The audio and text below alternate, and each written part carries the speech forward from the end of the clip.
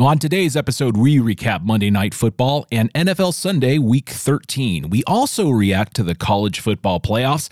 And is Rams head coach Sean McVay the most overpaid coach in sports? This and much, much more. It's time to sideline the agenda.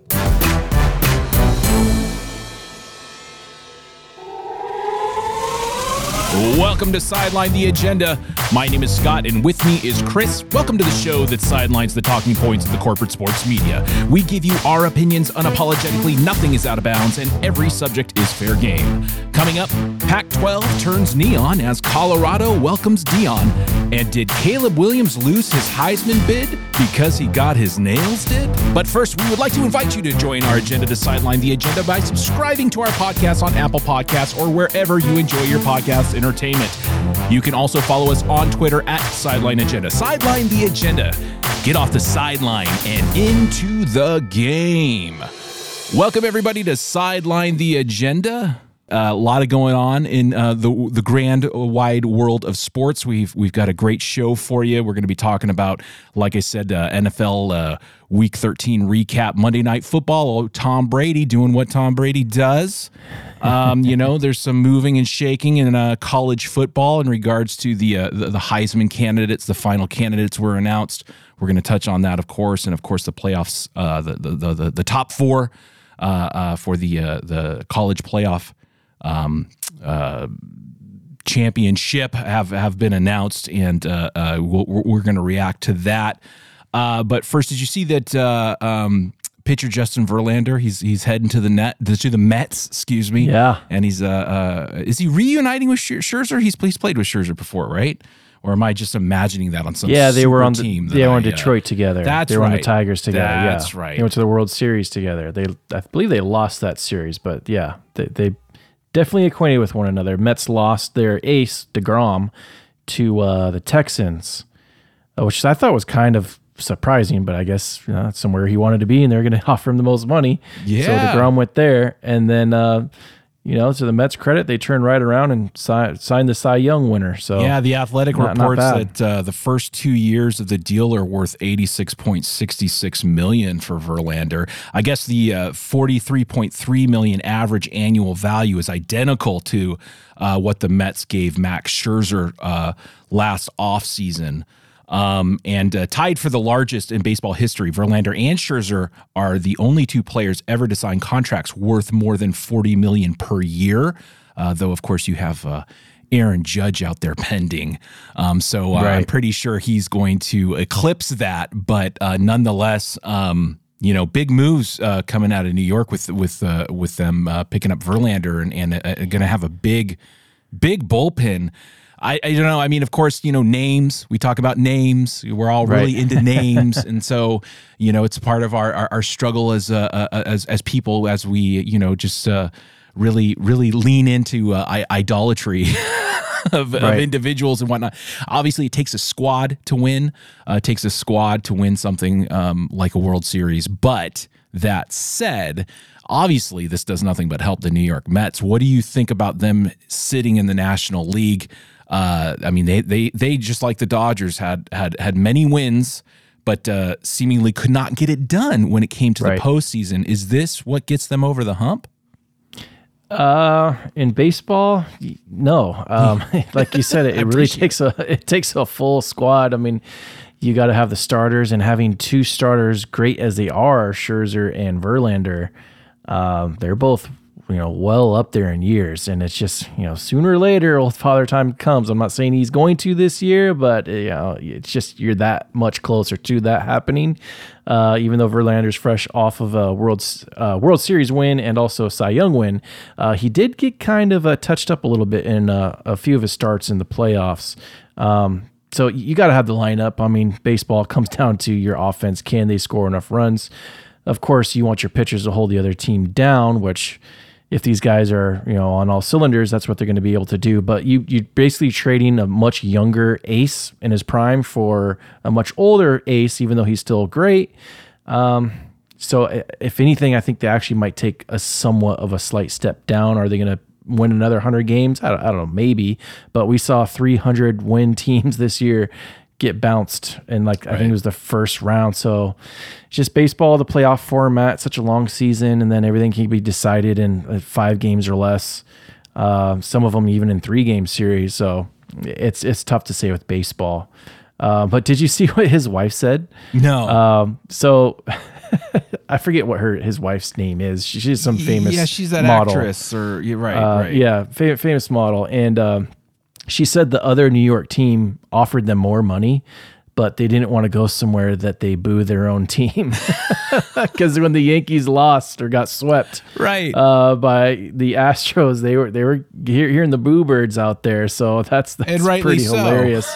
Right. That's so what's she's keeping like, him we back. don't want to go there. Oh God. We just want to be worshipped. Period. Right. Yeah, Mets should be a hell of a team. They're still going to be a great team. It's a good point that you're saying, though. I mean, of course, these guys are veterans, but like you said, Father Time is tapping away here, and that's a lot of money to tie up with Father Time, and again, maybe even on this same level here, it's like you speak of the Dodgers, Los Angeles Dodgers. Kershaw, he's returning, signed a one year, $20 million deal. And again, I love Kershaw. He's of course, the brand of the Dodgers. He's been there forever. Hate to see him go somewhere else, right? But ... right? It's a lot of money to tie up for an individual, especially when you have other, pieces out there that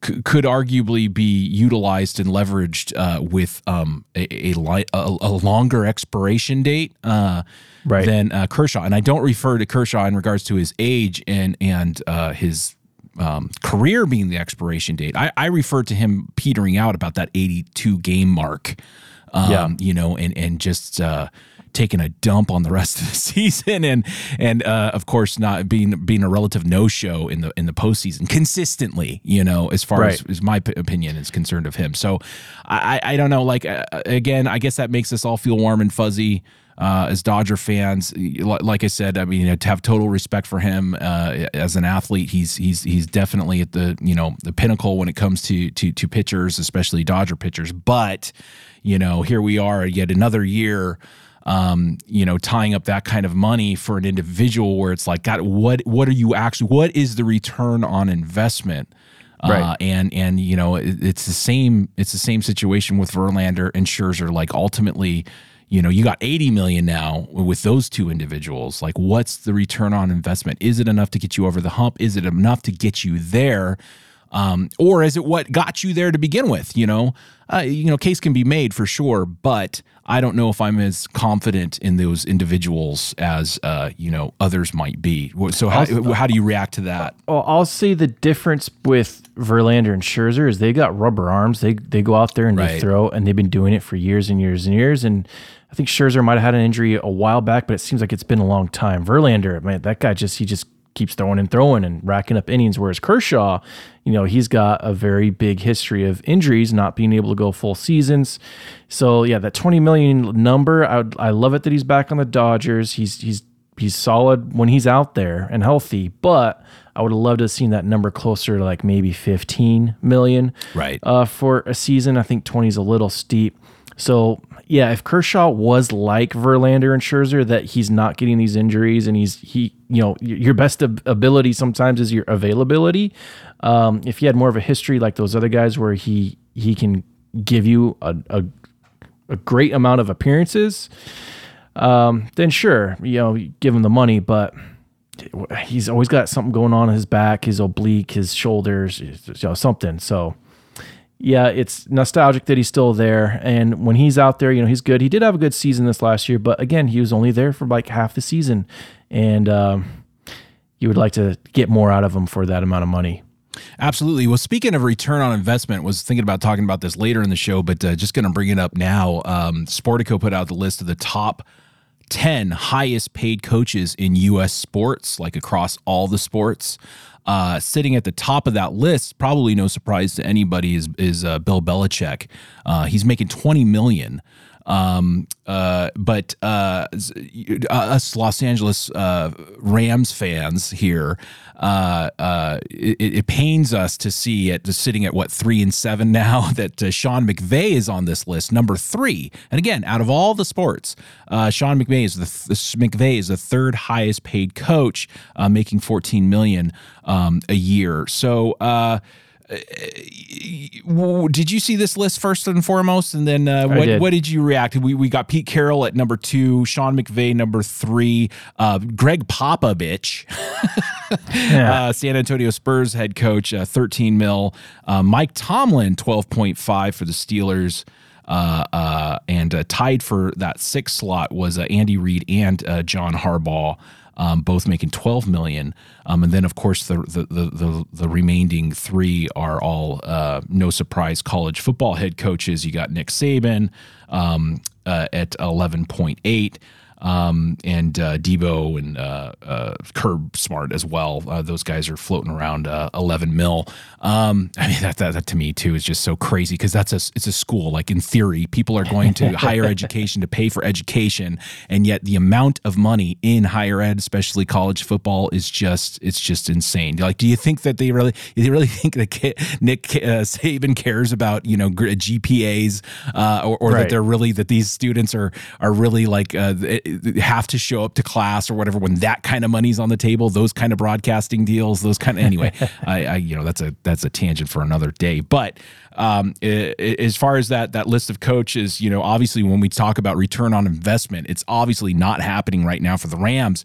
And of course, Sean McVay won the Super Bowl last year, right? Undisputed, they are the Super Bowl defending champs right now, even though they don't look like it. So in relationship to return on investment, how much time does Sean McVay actually have? When does he get a pass this year because he won the Super Bowl last? I mean, at what point next year, if cracks start to form, do eyes start locking on him and the fan base, the head office starts to consider him potentially the problem? I think he's probably got at least a couple years of bad football before his job's in jeopardy. I think he's got an easy excuse and a valid one. He's just been decimated with injuries. That's true. They've had a different offensive line every single game they've gone out there and played this year. Guys are beat up all over the place. And as Rams fans, especially since they've come to LA, we haven't seen this. He's actually had one of the healthiest teams kind of against all odds these past several seasons. So the injury bug finally caught up to him. I still think it's all karma from the Robert Woods trade, but right. I think as far as being the third highest pay, I think he kind of actually deserves it. It's a big market, LA. The owner has got a lot of money. He's not hurting for money. So there's just going to be an extra bump just from being in this market. And then you throw in that he's been in 2 Super Bowls. He's won 1, turned the team around in 1 year. I mean, they were a laughing stock under, what was the name? Mustache. Fisher. Under Jeff Fisher. Comes back the very next year and wins. I think they won like 11 games. Had the number 1 offense in the league. Right. It took them no time to turn it around, and they've been good ever since. Even though after they went to the Super Bowl in 2018, of course they lost, and that was a very bad showing. But there's many reasons for that. Next year they were still competitive, even though they didn't make playoffs. I think they went 9-7, and then they come right back and win the Super Bowl. And now we're seeing what we're seeing this year. But I think it's actually somewhat telling, because I think you can tell the difference between guys that they already have a good assembled squad, and the office is able to make a couple moves to stack it. I mean, they basically had a super team last year. The real good coaches can make something better when it's not really there. So like this year, all these injuries.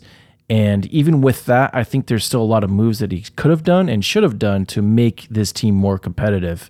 We saw some good play this last week, and I'm sure we'll talk about it against Seattle. A lot of promising things, but it seems like it took them a long time to get to this point. A lot of players that are barely seeing the field that should have been seeing it earlier. And the schemes, especially defensively, as a head coach, I don't know why he allows that to go on. But with that being said, I think the pay is valid at this point with his track record. So I think he's got this year as a free pass, all the injuries. So next year we'll have to really see what happens. And then if they suck next year or they don't do as good as they should, then I think the following year, if he decides to even come back, the following year is where he'll be on the hot seat for sure. Yeah, because I mean, he could just be a benefactor of him coming in with the whole McVay system and people being slow to adjust to him. I don't think that's the case. I think it's all the points that you just look to. Then after if he has a poor showing next week, I mean, he's got to be more than 500 next year, and hopefully with a healthy squad he'll be able to attain that. Otherwise, I think all eyes do start pointing towards Sean McVay and seeing that maybe he's been exposed, maybe he's overrated. Those talking points will start coming out, and so he's definitely the hair gel's a cracking there in Los Angeles. Let's move on real quick. Did you see the OBJ? He was attending the Dallas Mavericks Phoenix Suns game, and the crowd, they started to do a little recruiting themselves and started chanting OBJ. Wants to stay in the game. So clearly they're wanting Jerry Jones to potentially bring him to the Dallas Cowboys. I mean, obviously he's making his little tour. Again, speaking of return on investment, I just don't get it. I just don't get why Jerry Jones would even, especially after the game that they just massacred. Dallas Cowboys absolutely massacred the Indianapolis Colts. Now, granted, it's Colts, but still, they seem to be running. They seem to be moving. Like, do they really want to bring on an OBJ? Do they really want that diva drama? And not saying, because he was actually very well behaved when he was with the Los Angeles Rams. He was. I got to give him credit. He didn't seem to be a distraction that we thought that he may or could be. Do you think that Dallas would be better off at this point, just moving on and focusing on what they have right here in the moment now? It's looking like, they don't need him. I mean, their offense has been doing much better, especially since Dak came back. I got to give Dak credit. He's been much better. I think the graph they were showing that they were, I think the number one offense in the league since he's come back. They've been doing well. So is this going to be subtraction by addition if you add OBJ? Because now it's just another thing that you got to think about and that you got to try and work in, and maybe you just don't need it. I mean, with that defense, the way they're able to play, it might just be, even if he's well behaved and all of that, it's just still something extra to think about that maybe you just don't need. I think OBJ is wanting to sign, and I think the Cowboys are wishing that the Eagles game was going to happen sooner, because Beckham, he wants to get a contract signed, he wants his money, and I think the Cowboys kind of want to see where they are against the Eagles, because if they can beat the Eagles without him, I don't think they would go for him. But I think in the long run, it doesn't hurt to have more weapons. So if they got the money and they're willing to take the dive, then, I mean, if you're not able to use them effectively, then you could just bench them, I guess. But, right. But that's a lot of money you're tying up. Yeah, I know. You could be using for future seasons. I feel like the Cowboys, if you're really feeling good about your team and the way you've been playing, then just take a pass. But if you feel like when it comes down to it in the playoffs or against the Eagles, you need that extra little weapon, because the Eagles, they're no joke either, then I think you got to go all in. And we'll see what their decision is, because, the fans in Dallas definitely want them. Yeah, but the fans are stupid. Yeah, fans like names. I mean, that's the whole thing. It's like, and we had OBJ. Oh, give us the Super Bowl. Just give it to us. It's over. It's just like all those people in Denver were like, oh, we got Wilson, we got Russell Wilson. Yeah. Oh, Super Bowl, here we come. Now, how did that turn out, people? Again, it takes an entire squad to get to the big show, and we're all susceptible to it. It's like, I mean, just like even the Christian McCaffrey situation with San Francisco. It's like, dude, that's it, the Super Bowl. Bowl locked. Now, great. We're going to get to San Francisco later in the show, but number one defense, no doubt. Having Trey Lance get injured was the best thing for him. But now, unfortunately, Jimmy Garoppolo's hurt, and so now all that we thought was potentially a sure shot of them heading to the Super Bowl again we're may not be so confident now. So things can change, especially when you just are just relying on the names itself. But still, nonetheless, I mean, OBJ would obviously be a benefit to any of those squads if leveraged and utilized correctly. But there's also a lot of baggage that comes with it. And then again, it really just comes down to return on investment to me. It's like, is it worth it? Yeah, how much are you paying them? Absolutely. Well, let's move on to college football. New Colorado head coach, Deion Sanders. Well, he met players for the first time Sunday and told them exactly what he would do to them. And it wasn't nice. He said that some of them would be replaced. He told them that they should get ready to find new teams and take the transfer portal out of town. And he would try to actively make them quit. What do you think about this? What do you think about Deion Sanders leaving Jackson State, historic black college, definitely turned that squad around, brought some TV deals and some eyes with him, which that obviously didn't hurt. But now heading to the piss pot in the Pac-12 known as Colorado, who definitely need a reface. They're just awful. Every game of theirs I've watched this season was just like abysmal at best. So what are you thinking about this? Is this the good move for Deion? Do you think he's going to bring in? He's going to bring in eyes. What is he going to contribute to Colorado, their football squad, and then also ultimately what is he going to do for the Pac-12? I was actually shocked that Colorado was one of the only big colleges, quote unquote big colleges, trying to get him. I really thought that there would be some other even much bigger colleges, more successful colleges that would want to take a dive at Deion, because why wouldn't you? So somewhat shocked there. But for Colorado and for Deion, I actually think it's a great move. Deion's going to get the more attention from being in the one of the Power 5 conferences. And a lot of people don't like it and turn them off, but I actually appreciate his candor and appreciate him coming in there to a really bad football school. When was the last time they were good? I don't remember any. I don't either. And he's like, hey, you guys here, you suck. So it's going to be out with the old and in with the new. I'm bringing a lot of my guys.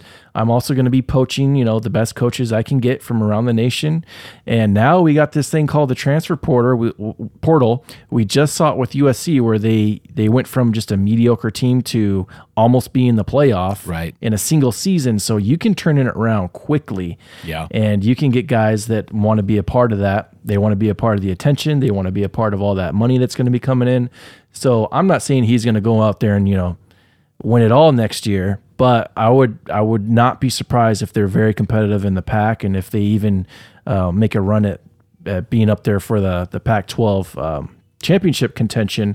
Maybe not in the single season, but definitely within 2 to 3 years. So I do appreciate it, because I think they were 1-11 or 1-10 or something awful. Like that. So it's you guys you're not going to have a spot here. There's nowhere I'm to go. I'm going to be bringing in guys that are better than you. Probably his existing team that he had at Jackson was going to be better than that and squad there. He's going to bring a lot of those guys in. Yeah, all the best guys that are there, he's going to bring them. I don't blame him. And then he's going to get whoever he can in the transfer, the best guys that he can possibly get. He's going to bring them in. Same thing with the coaching. So, yeah, I think it's actually good. He's going to bring guys in that have a proven track record, who can put in the work.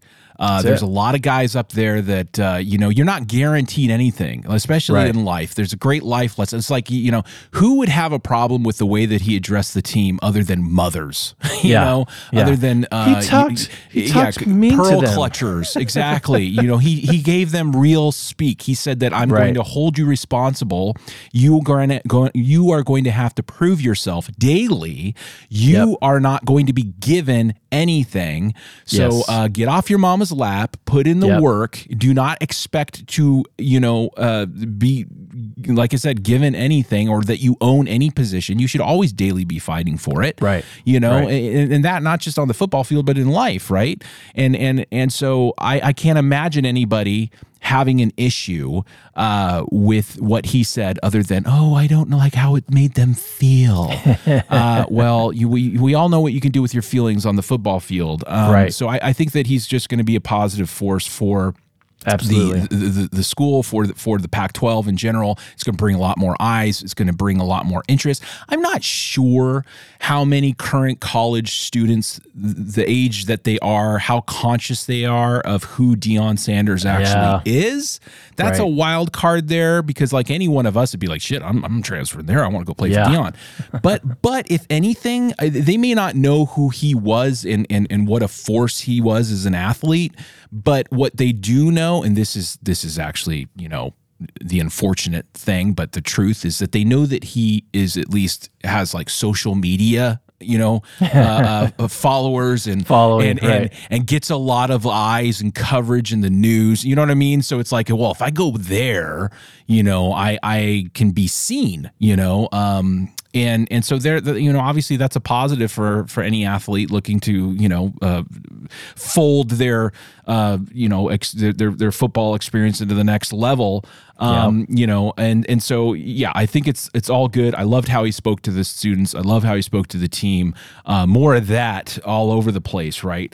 One thing I didn't like is I think it was blamed during the halftime show of like maybe the TCU Kansas State game. I can't remember. It was one of those games. Did you see Nick Saban by the chance was politicking, whoring himself cringe. for how Alabama has the right to be in the college playoffs? Oh my God. And why that lasted so long and why, I don't know. I think it was Fox maybe that it was Fox. It was the Michigan. God, like that was Purdue just game. disgusting to me. It was, thank you. It was the Purdue game.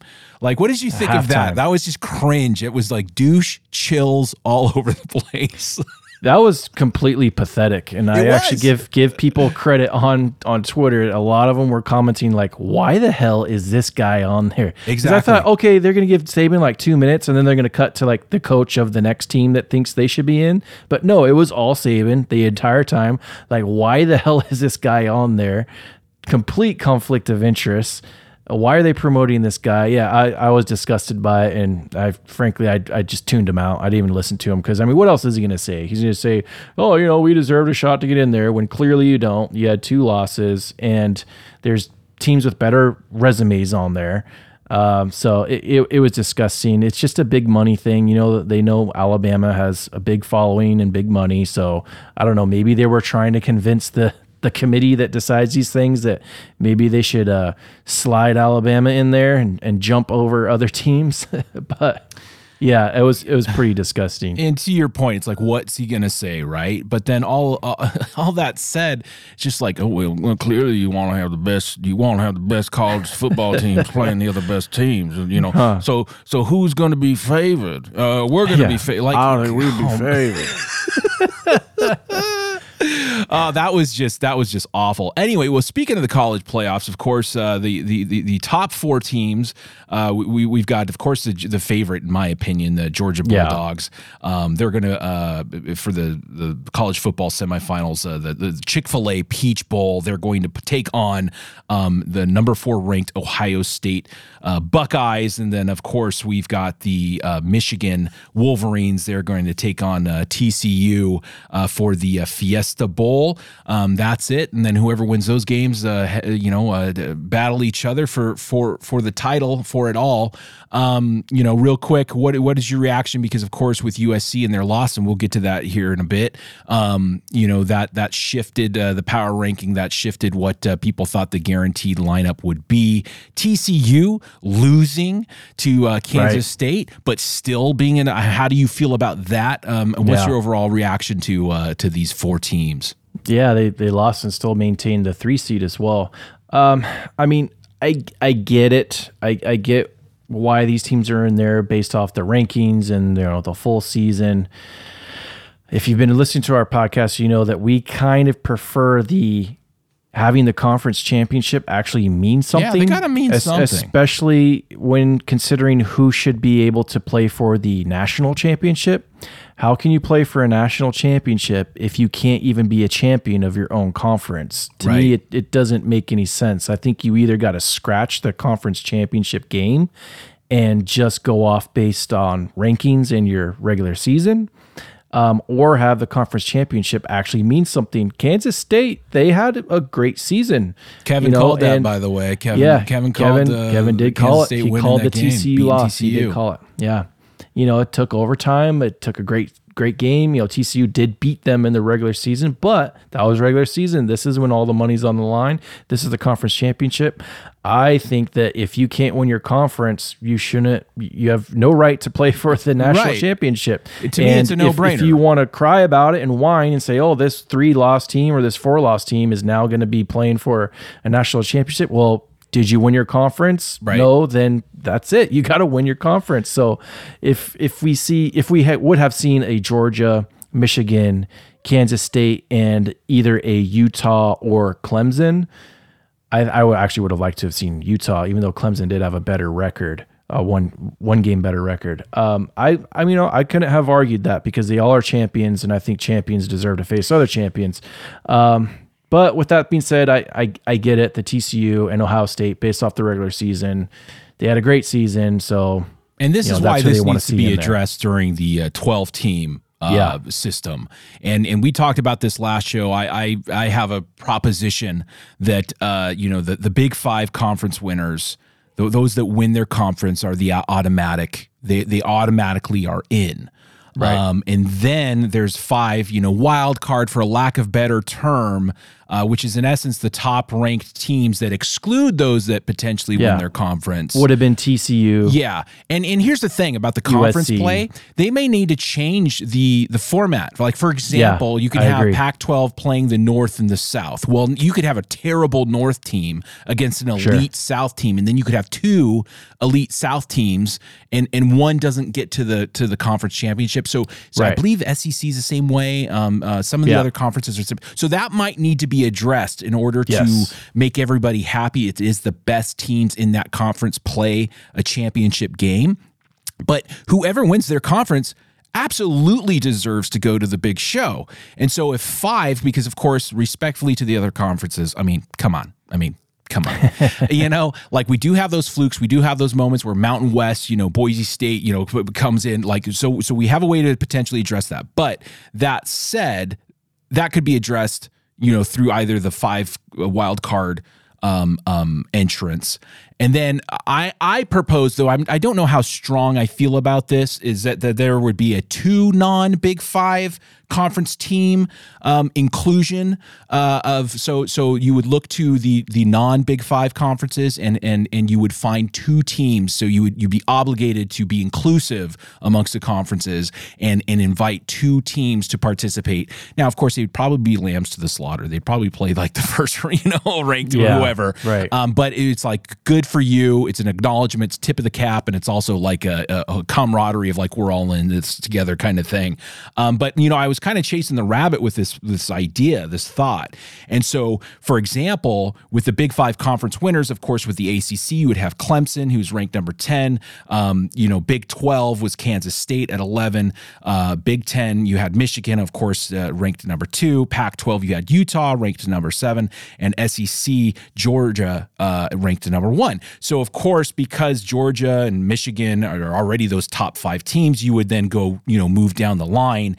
And then for the 5 wild card slots, you would then have TCU, who's ranked 3, Ohio State at 4, Alabama at 5, Tennessee at 6, and USC at 8. So all of those teams would be in. And then the 2 non-Big Five conference teams that would be included would be out of the AAC. You would have Tulane, who was ranked number 14 but had an 11-2 record.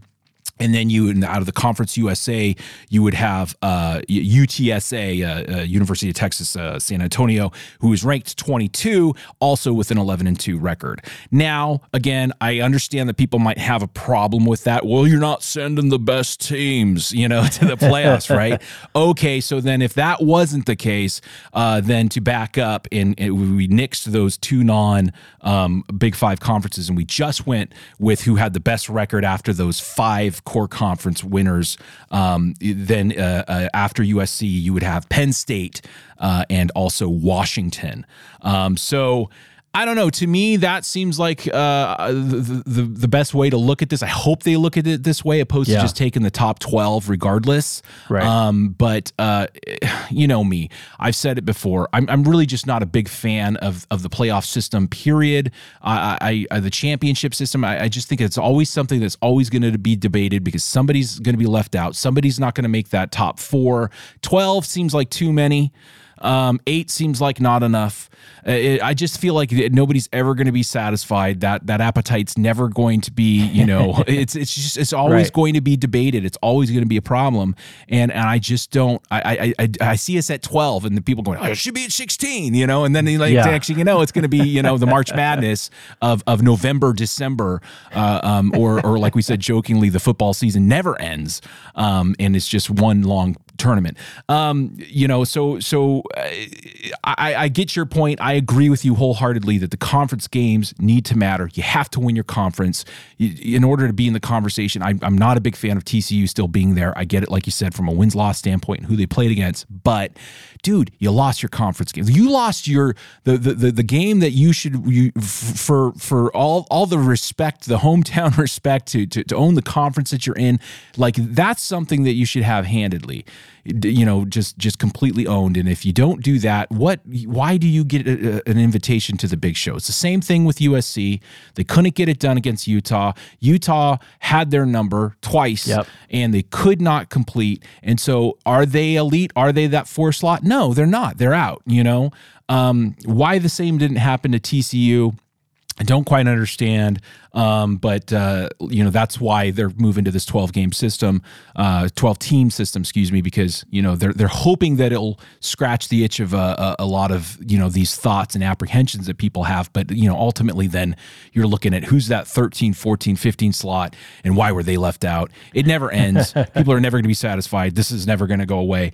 But real quick, let's move on to the Heisman candidates. That was announced. We got Stetson Bennett out of Georgia. You got Max Duggan, TCU quarterback, C.J. Stroud, Ohio State, and of course the favorite.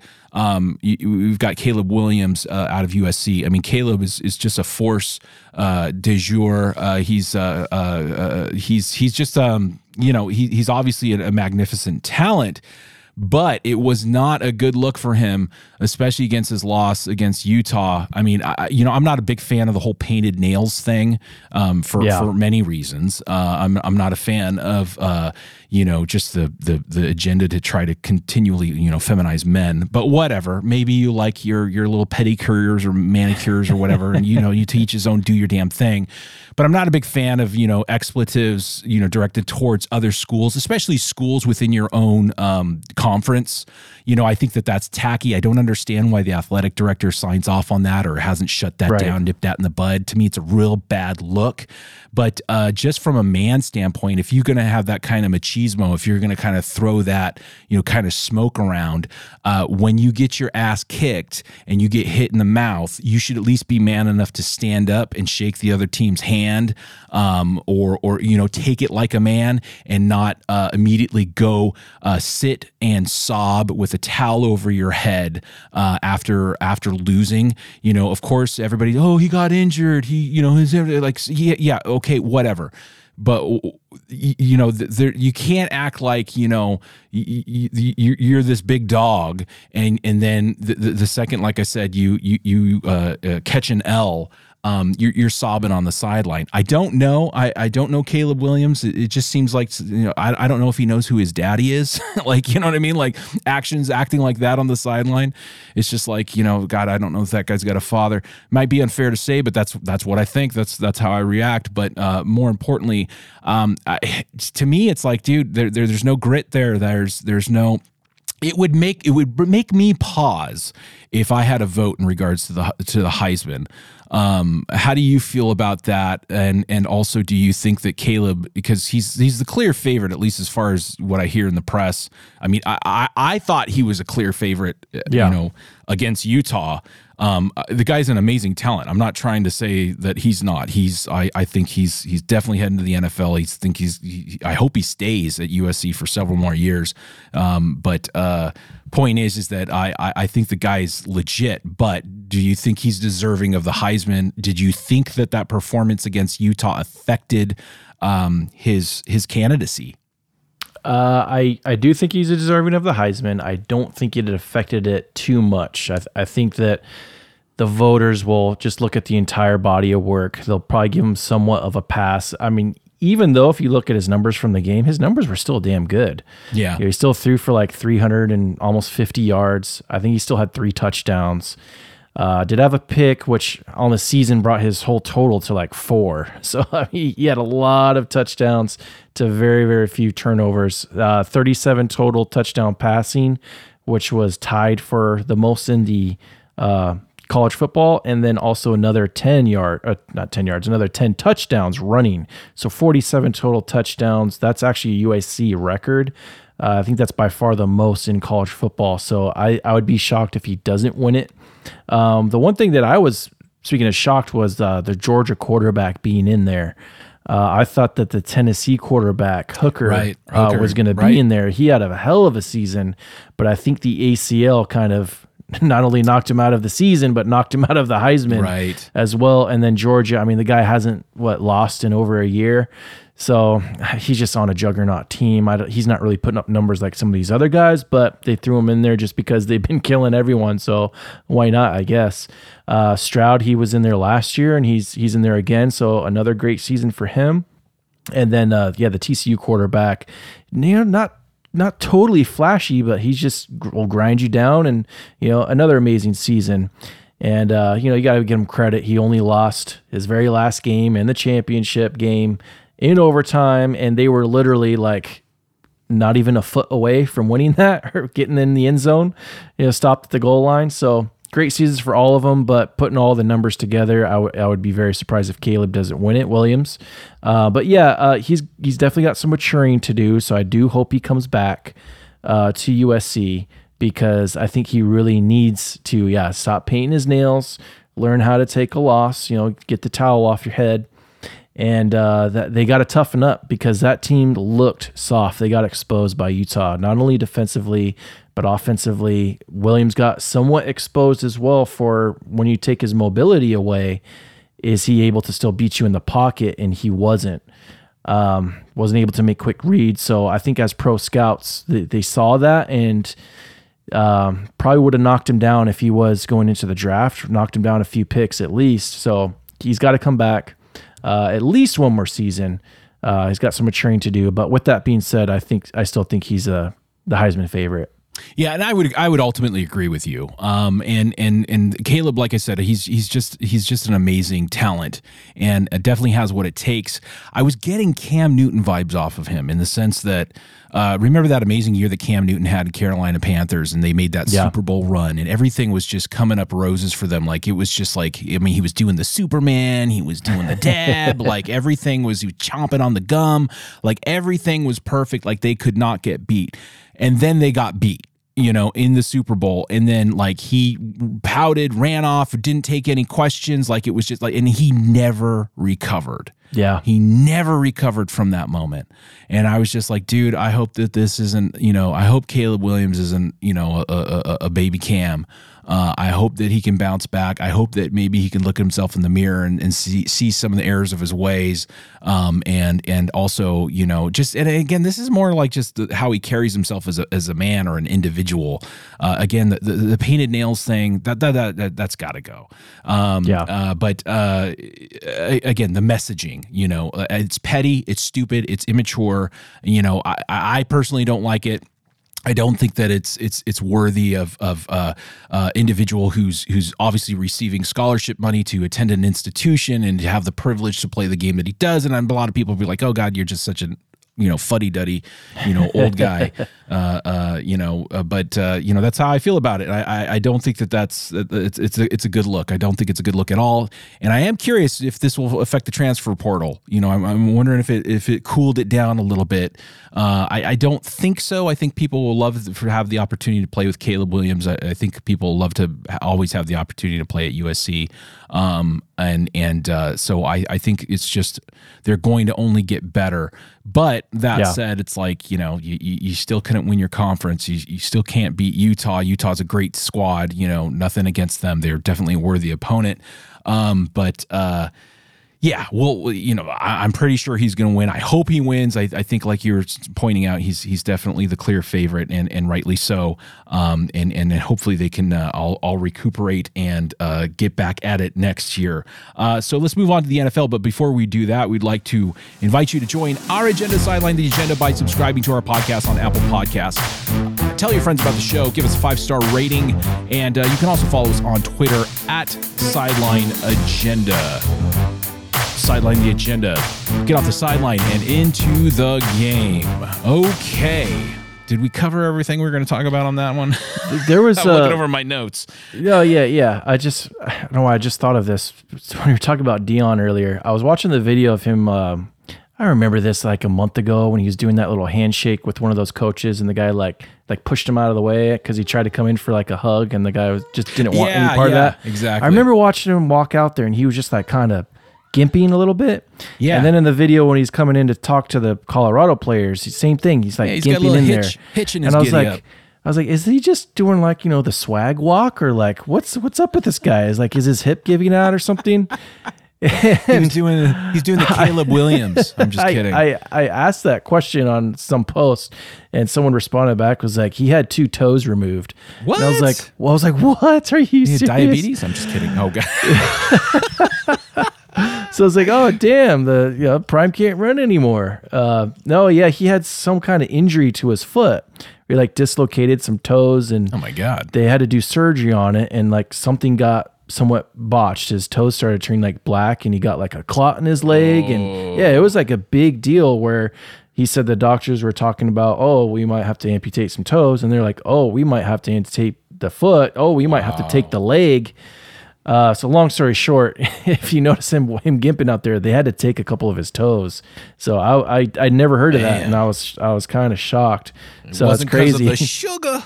Yeah, it was crazy because one of the best athletes ever, one of the fastest men ever, and now he's got a couple toes missing. He's gimping around. Poor guy. Yeah. But anyways, back to NFL. Nobody's owed their position. You got to work for it. Oh man, I didn't know that. My toes couldn't own that position anymore, so they had to go. Yeah, yeah. They weren't pulling they their weren't weight. doing their job so no I looked more. at my toes, so I had to, you gotta go. Guys, gotta go. Snip them off. Enter that transfer portal now. All right. Well, Monday Night Football, it happened last night. The old Tom Brady did what Tom Brady does, come from behind win. Buccaneers, they are 6-6 in the NFC South.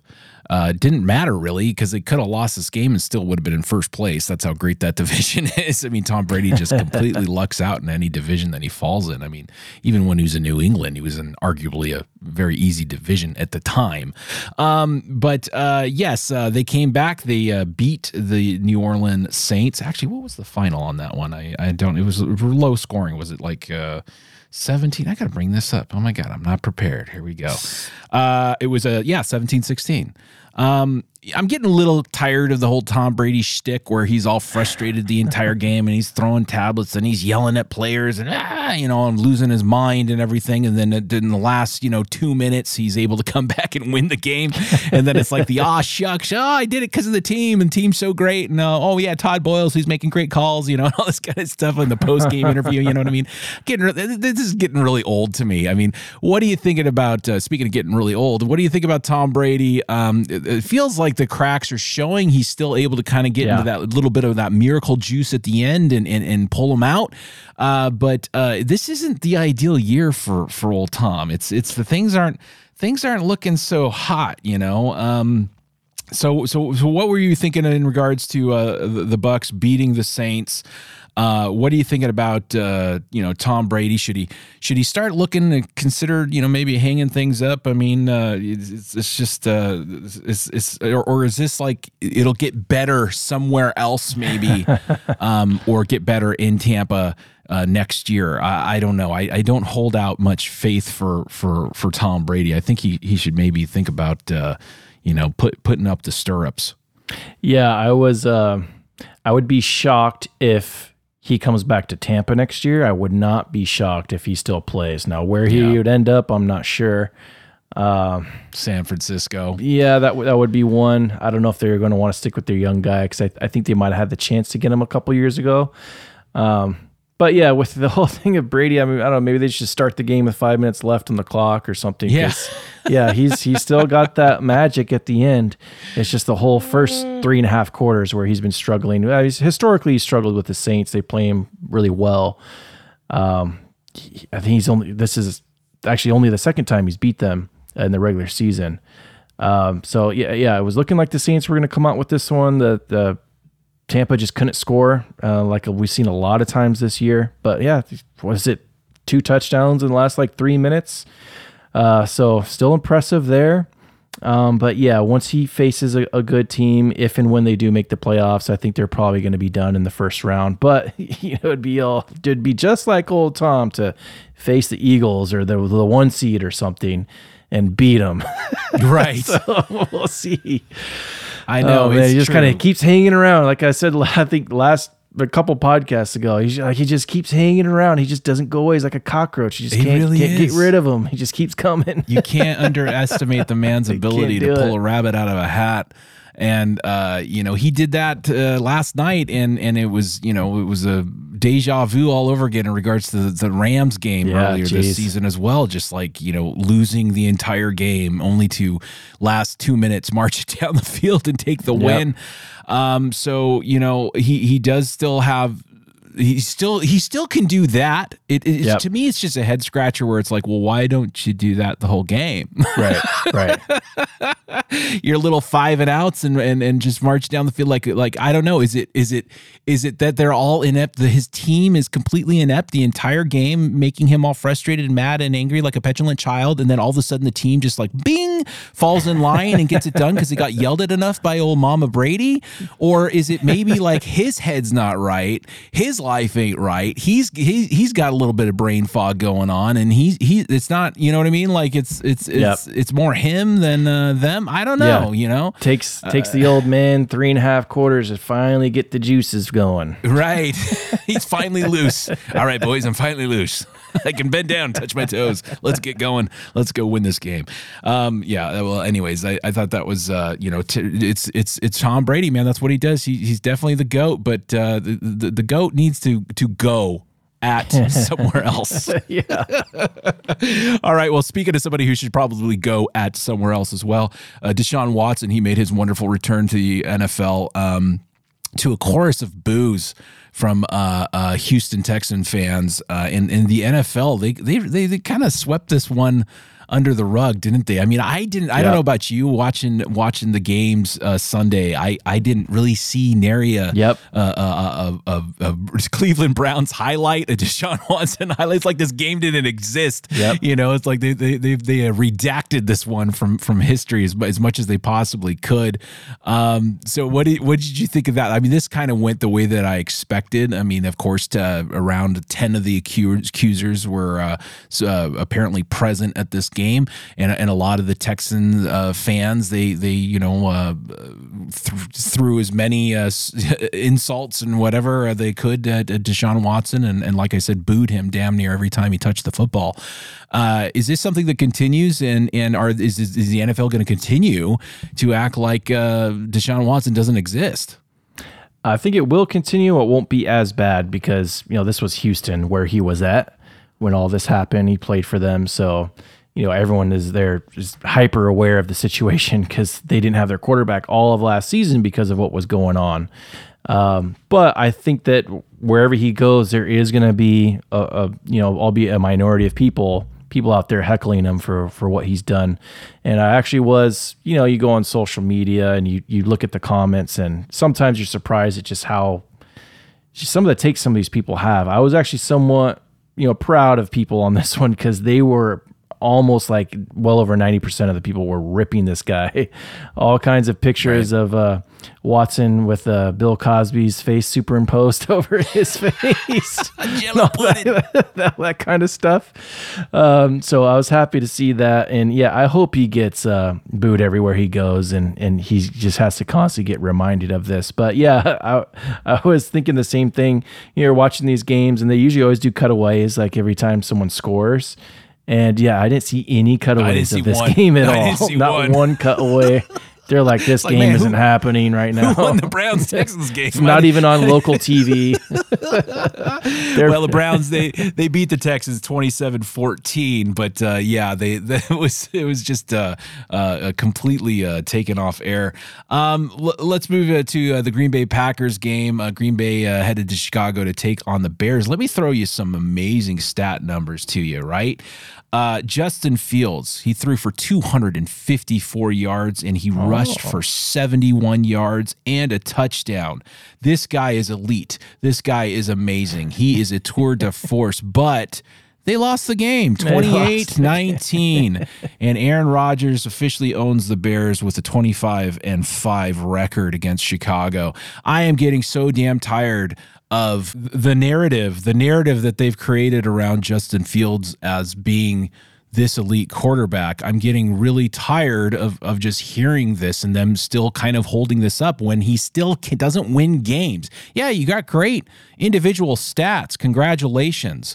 Those will be fun to look at in the back of your playing card. But as far as your squad, you're winning. You're not doing it, and so therefore, why are you even in this conversation? I don't know. It just annoys the hell out of me. Yeah, it's pretty weird because I think at one point they were up like 19-10 or something like that. Yeah, no, they looked like they were going to win the game. Yeah, they had a big lead, and then next time I look up, Packers 28-19. I was like, yep, Rodgers, he's your daddy. Yeah, he's your daddy, Fields. He did. And the Bears. But yeah, I agree with you. The hype with Fields, it's unfounded at this point. Sure, the guy can put up some numbers sometimes, but generally he's not anywhere near 250 yards passing. He's well below 200, but his running is what's kind of keeping him in the game. So just like most running quarterbacks, they get figured out at some point, and if you're not able to put a game away once you got a lead, like where's that running going? That's when you're supposed to put the game away. So, people can cry and say, it's his defense or he doesn't have enough weapons or whatnot. He's still young, so we'll see what happens in the next couple of years, but I don't see any reason for all the hype right now. Yeah. Well, let's move on. Minnesota Vikings, they hosted the New York Jets and they beat them 27-22. I actually thought this was a great showing by the Vikings, and they're one of my favorites in the NFC. My confidence in them has been rocked a little bit, but I got to say them having a good showing against this Jets defense, reinstated a little bit of confidence in me. I think they're looking pretty. I don't know that they're going to ultimately win the conference, but they'll definitely, of course, win their division and probably have a good showing in the playoffs. Did you have any reaction to this game? This was just a really damn good game. Both teams are very tough teams, and that's what I like about them, especially Minnesota. Whether they're down or up, that they just keep coming, and you can't really put them away. The Jets got into the red zone many times and only could come away with field goals. I think it was like 4 out of 5 times, and that was really the difference of the game. So I think both teams will kind of still be there come playoff time, and they'll be hanging around because they're going to be tough out. So was a great game. Could have gone either way, but Minnesota at home, they were able to pull it off. All right, let's turn real quickly to the Philadelphia Eagles taking on the Tennessee Titans. The Eagles beat the Titans 35-10. We were looking forward to this matchup. Thought it was going to be a little more competitive than it ended up being. I don't know. Is Philadelphia Eagles, are they the clear favorites for the NFC and practically unbeatable? Are they for real? Are they legit? Yeah, they're definitely for real. I was actually shocked. I kind of wanted to take Tennessee before this game, but Philadelphia, they put a whooping on them. So Philadelphia definitely established themselves as the class of the NFC, and coming up in a few weeks, them versus Dallas, that's going to be a great one there. Definitely. 49ers, they hosted the Miami Dolphins. Again, this was the age-old battle between offense and defense. And the old cliche holds up. Defense wins championships. 49ers beat the Miami Dolphins 33-17. And they did so even by losing Jimmy Garoppolo very early in the game. Jimmy, apparently he's out for the rest of the season.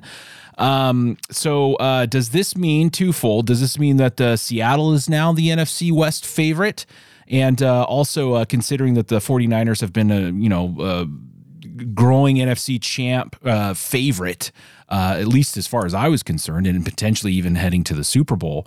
How does this affect their chances without Jimmy Garoppolo? They had Brock Purdy step in. He was looking mighty purdy, actually, the way he played, considering that the quarterback he was like drafted 262nd in the 7th round. He's like the last guy picked, right?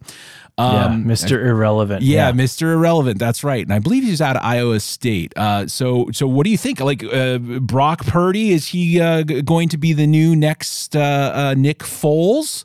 I also understand Baker Mayfield. He's out on waivers. Carolina Panthers let him go. I mean, does San Francisco pick up Baker Mayfield? I mean, that's kind of a crazy question. But nonetheless, what do you think about the 49ers and their future now knowing that Jimmy Garoppolo is going to be out for the rest of the season?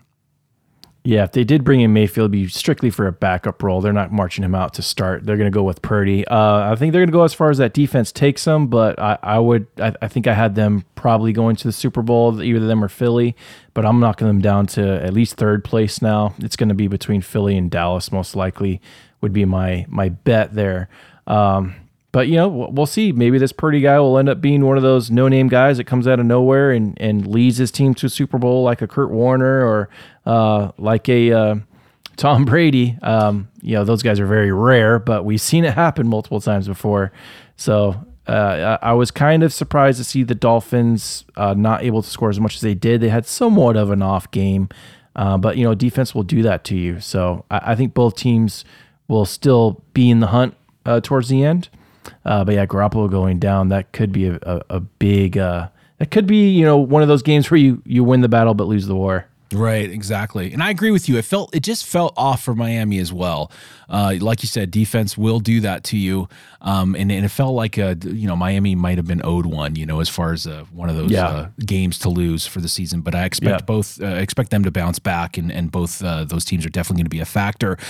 Just because we're resident Rams fans, just briefly, Rams losing to the Seattle Seahawks 27-23. They had it. They could have won this game. Matt Stafford-less, Aaron Donald-less, Cooper Kupp-less, Allen Robinson-less. I mean, go down the line. Right, the Rams list could have actually pulled this one out, but then it was like I turn away, and then with 2 minutes left in the game, and of course Geno, the quarterback of the Seattle Seahawks, Geno Smith marches him down the field to score final touchdown to win the game.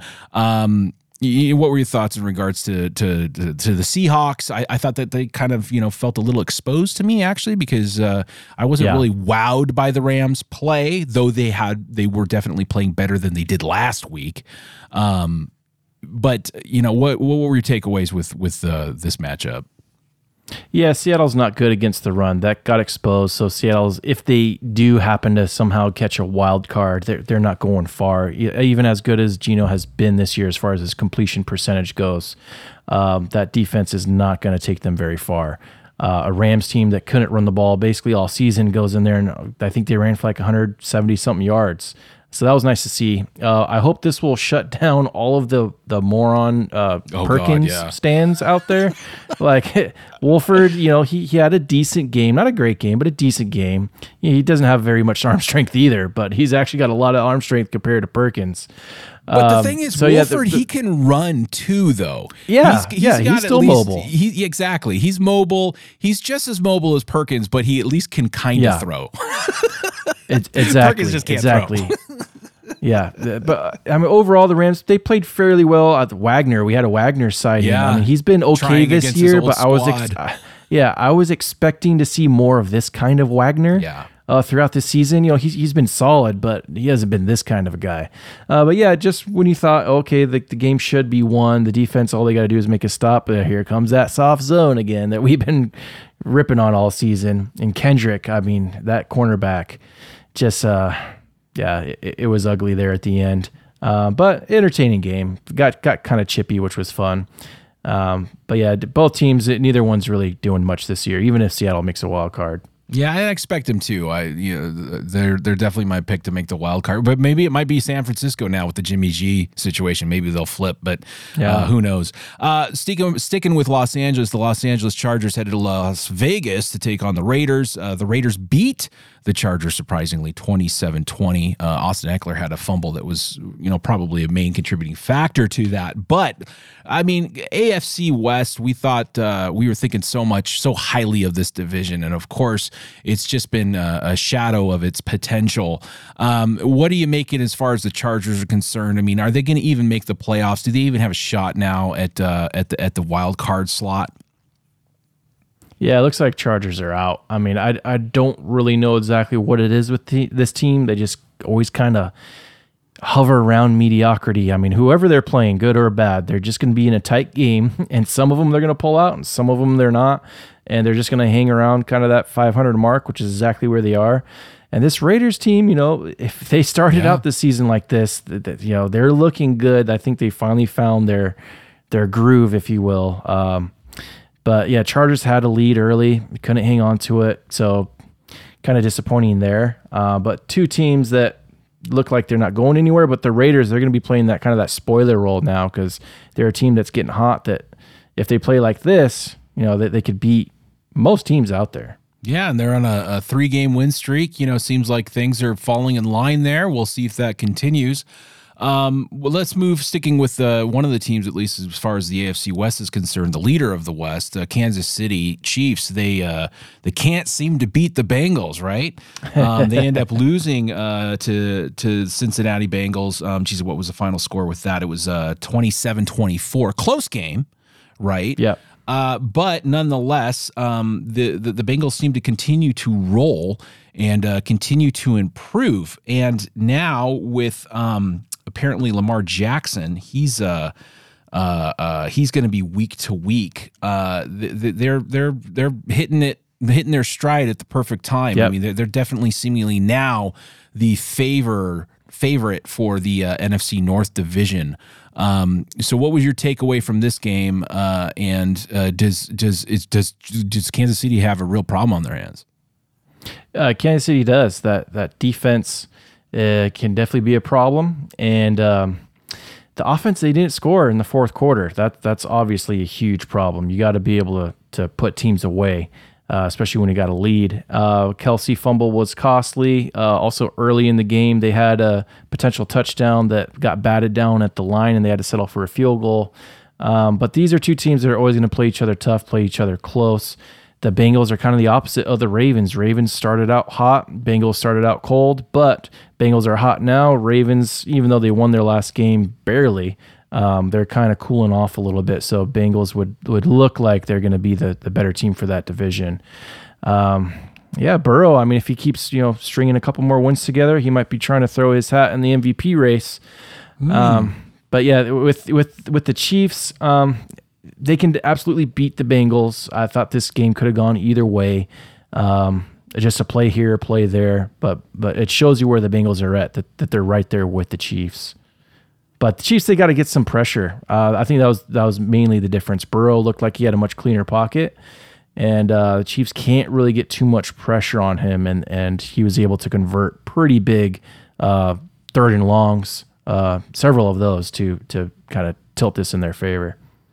Yeah, and the Bengals are now on a 4-game win streak. Definitely it's going to come down to it. I mean, this is the AFC. Everything's tightening up big time, and that's of course when it starts to really get entertaining. And then of course for the Sunday night football game, we had the Dallas Cowboys, as we mentioned, obliterate the Indianapolis Colts, 54-19. It's funny because I was re-looking at the stats thinking that Dak would have a bunch of yards on the ground as far as throwing yards, but he only threw for 170 yards, 3 touchdowns and a pick. I was kind of surprised by that. I was expecting a lot more numbers there. But of course, like you said, the Dallas Cowboys, their offense, it just seems to it's rolling. It's filling out, and they're finding a rhythm. What are you thinking in regards to the Dallas Cowboys? Because they are still, in that NFC East. The Easts are the beast division. Yep. And, of course, they're in the shadow of the Philadelphia Eagles. I'm totally assuming they're going to hit that wild card slot. Of course, with the Giants and the Commanders tying, ending their game in a handshake, helped nobody out. Do Cowboys have a shot? I think they actually have a shot to find their way to the Super Bowl. Oh yeah, absolutely. This is a team you don't want to get down against. If you have to get one dimensional and go back and throw the ball, just good night. They're going to get you. That D line is amazing. I want to say their defense probably outscored the Colts just by themselves. I mean, it looked like every time I turned around the second half, Cowboys were returning a fumble or returning an interception or whatnot. So, yeah, you don't want to get down against this team because they're relentless defensively and they've got ball hawks in the corner position. So, they're a dangerous team. I'm really looking forward to the Eagles-Cowboys matchup. But I know both those teams, if they can get it, they really want that home field.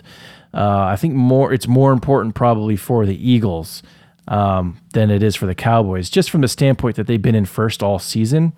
And if you end up losing that division league to the Cowboys, you lost all that momentum. You got to go on the road to face them potentially. That's just a lot of mental losses to have to take before you even play that game if they did happen to face in the playoffs. So big game coming up in a few weeks. Cowboys, Eagles, I think it's probably going to come down to them. 49ers will probably have something to say with that defense, but it's tough to lose a veteran quarterback like that. And finally, Thursday Night Football, we have the Raiders heading to L.A. to take on the Rams. I mean, obviously, this is a classic Thursday Night Football matchup, right? Classic. Earlier in the season, we thought that this probably would be a good game, but maybe not so much, and especially with the Raiders rolling the way that they are, and of course, the Rams less Rams. Do they have a shot? Is there a stunner here? I mean, because if anybody could lose, it is the Raiders. I don't know if anybody could win. It's the Rams. So, what are you expecting here on Thursday? Yeah, I'm expecting the Raiders to win this one. I think the Rams might be able to keep it somewhat competitive for maybe 2 to 3 quarters, but I don't think they'll keep up with them. If Carr is smart, they're just going to run the ball and he's just going to dink and dunk on that soft zone, and that's really all they got to do. Don't do anything risky with the ball because that's really the only thing that could keep the Rams in is if they do some dumb turnovers or whatnot and give the Rams some easy points. And also, by the way, Stafford done for the season with I think they said a spinal or neck contusion, a bruise or something. Yeah, done for the season. Rams season's over. There's really no point to even try to go out there to win other than it doesn't matter if you win or lose because you're not getting a first-round pick either way. So might as well try to win the game. Yeah, and hope that the bad Raiders team shows up. Exactly. If Carr drops back, and those secondaries want to catch themselves some stat picks, and if they don't rely on the run and give the ball to Jacobs, anything is possible. The Rams might, and when the Rams have the freedom to just play, because like you said, they're out. They know they're out. They're just out there for the love of it, I suppose. Who knows? You might have a surprise win, but I highly doubt it. And I'm glad to hear that Stafford's out for the rest of the season. It's time to put a button up and you button this entire season up in LA and just try to hopefully focus on next year and get some of those guys healthy. Because it's sad to talk about going from the Super Bowl champs to Super Bowl highest chumps. Of highs to the lowest of lows. Man, worth it though. Yeah, totally worth absolutely. it. It does put a little damper on it though, because you can't really like be throwing it around still. Like, yeah, no, we defended champs. We're the champs. Yeah, that's I right. guess you can now, ironically. Right. Until there's a new Super Bowl It's like, champion, yeah, we suck, but still, hey, we won the champs. That's right. We are the In reigning LA. champs. Stan Kroenke is, he's like, this totally worth it. All right, well, that's You gonna walking do it around for- flashing the ring at everyone. Yeah, exactly. You might as well get something out of it, some mileage out of it. All right, that's going to do it for us. Thank you so much for listening to Sideline the Agenda. Be sure to subscribe to our podcast on Apple Podcasts or wherever you enjoy your podcast entertainment. Give us a 5-star rating and tell your friends about the show. You can also follow us on Twitter at Sideline Agenda. My name is Scott. That's Chris. And this has been Sideline the Agenda. Get off the sideline and into the game.